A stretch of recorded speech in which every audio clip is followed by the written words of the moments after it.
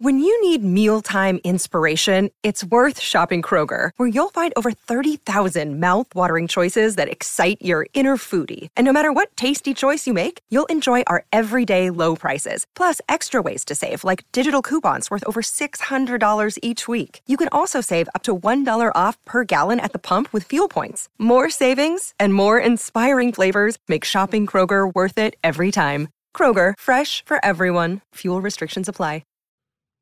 I've been in rugby league since I was 7-year-old from Cunnamulla. I've been lucky enough to use my business background to parlay it in to be in rugby league for the last 30-something years as a CEO. But at the end of the day, it's about I love the game, I love what I'm doing. Yeah, that's the man who is now the interim CEO of the West Tigers. He will put his feet under the desk. No doubt he has started already, Sats. Shane Richardson. You worked with him at the Panthers. You played under his leadership. Good operator. As a South Sydney fan, I want to thank him for doing his bit to give us a premiership in 2014. And will history repeat itself third time in a row? He's joining us now on Sportsday. Shane Richardson, congratulations on the appointment.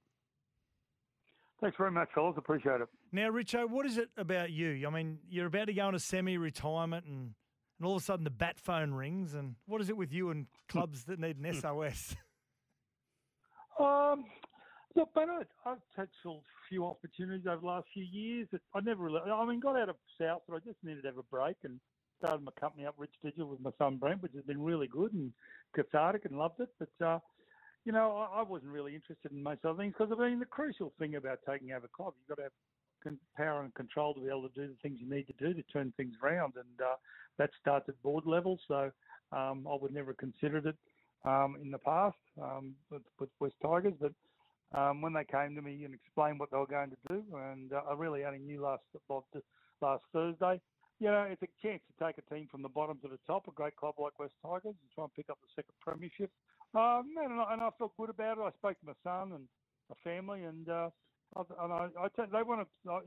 told them I'd do it for interim 6 months and then see how we feel and go from there. But in that 6 months, I've got the power to be able to make the changes that needed to be done within the club to set it up for long term. Now, you've been in this position before. Of course, when you came from Brisbane with Langy to go to the Cronulla Sharks, they became financially viable and minor premiers in 99, and then you go to Penrith in 2000, end of 2001, 2002, win a comp. You go to South and do the same. So when you weigh them all up, and I heard the press conference today, when you weigh them all up, you feel as though the West Tigers are in a much better position. What do you mean by that? Is that financially, commercially? Well, let's just have a look at Cronulla was in liquidation when John and I went there. When they're on the bottom of the ladder in liquidation, and they didn't know they were going to survive to the next month. So, it's a different. And then in Hull and England, they were in a relegation zone, and bottom of the ladder, and all the rest of it. So, Penrith were wooden spooners. Never forget that. People do seem to forget that when we took over, and but they had money, mate. At the end of the day, they had money. Cronulla never had money. South had no money when I went there. We had to go through the drama of, revitalising the club through Russell's ownership, which was so important. We couldn't have done it without him. But when you go to West Tigers, mate, you've got a situation with an enormously strong leagues club, great training facility, a squad that needs to be built on, quality young coach going forward.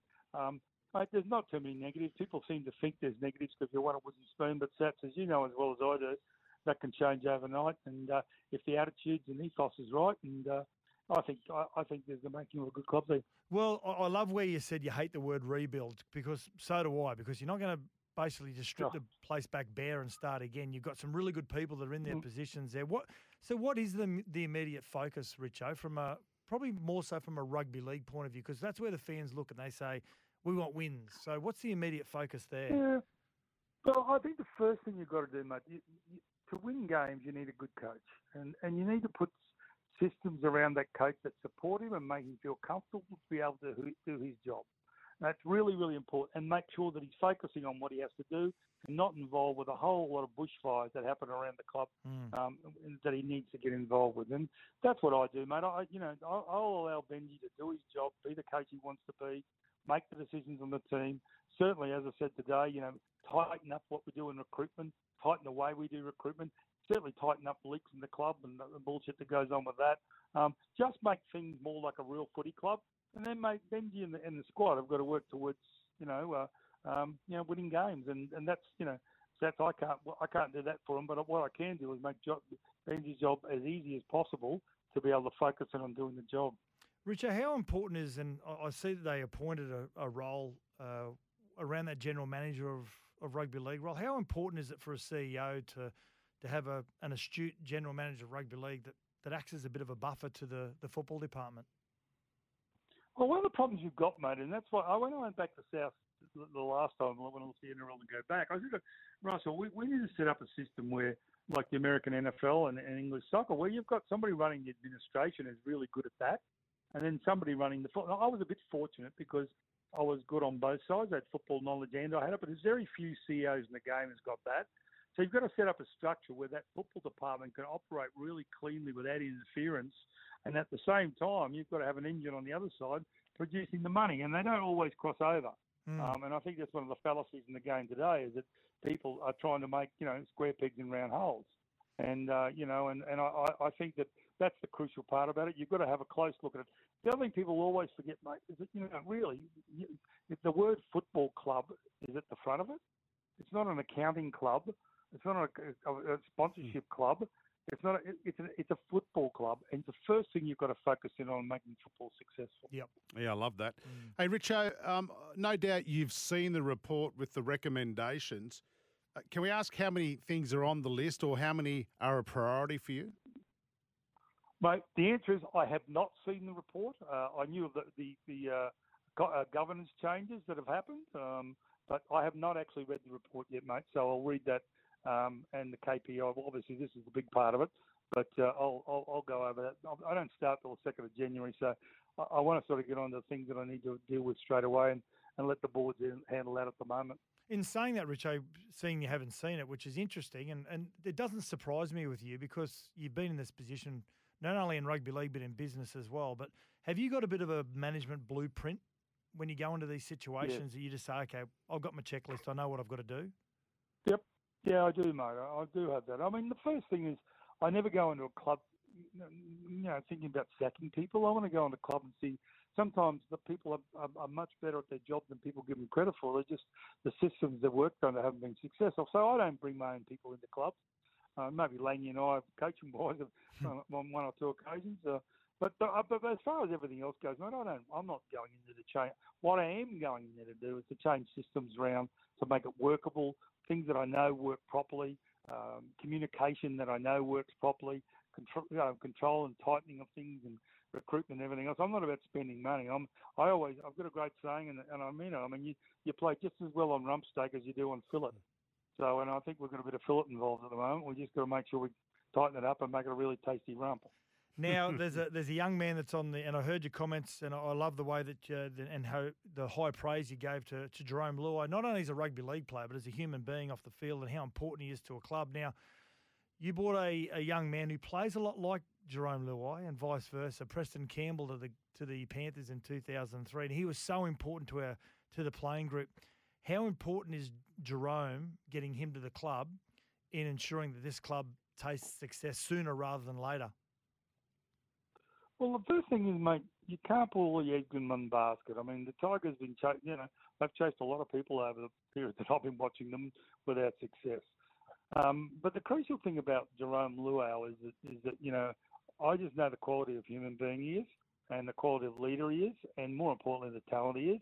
So yeah, of course it's important, mate. Everybody, if you haven't got a strong spine, you can't win. It's simple as that. You've got to get a strong spine. We've got a great young kid coming through at fullback.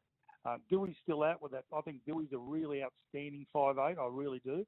But he's not going to be back until June next year. You brought in Bud Sullivan. He's got to prove himself in that half role. But to bring in a Luau, mate, really makes that spine look special. But at the end of the day, you do your best. You make the offers, and hopefully it comes along. But I think that I'm not trying to from it. I would have Jerome Luau in our club tomorrow, and I'll be doing everything I can to bring him to the club. You're not the only one. I think a lot of He's people the most love important part. Yeah, absolutely. We're chatting to Shane Richardson on Sportsday, the interim I'll give you an exclusive this afternoon too. Here's an exclusive for you. We'll take it. We've actually withdrawn our offer. We've withdrawn our offer from Adam Fanua-Blake. Okay. And why is that, Richo? Is that just based on the salary cap, or is it more a bit of a research around the player? Oh no, I know he's a great player. He's one of the top 3 front rowers of the game. But mate, we've got a really good. Our forward pack's really strong, and we can add to that through our young players coming through, and we've got a really great young half coming through too. But we don't want to seal that off. But we need flexibility in our cap to be able to do things that we need to do to make us stronger now. And from that point of view, it's in my opinion, and also Benji's opinion, because I wouldn't do it without Benji's.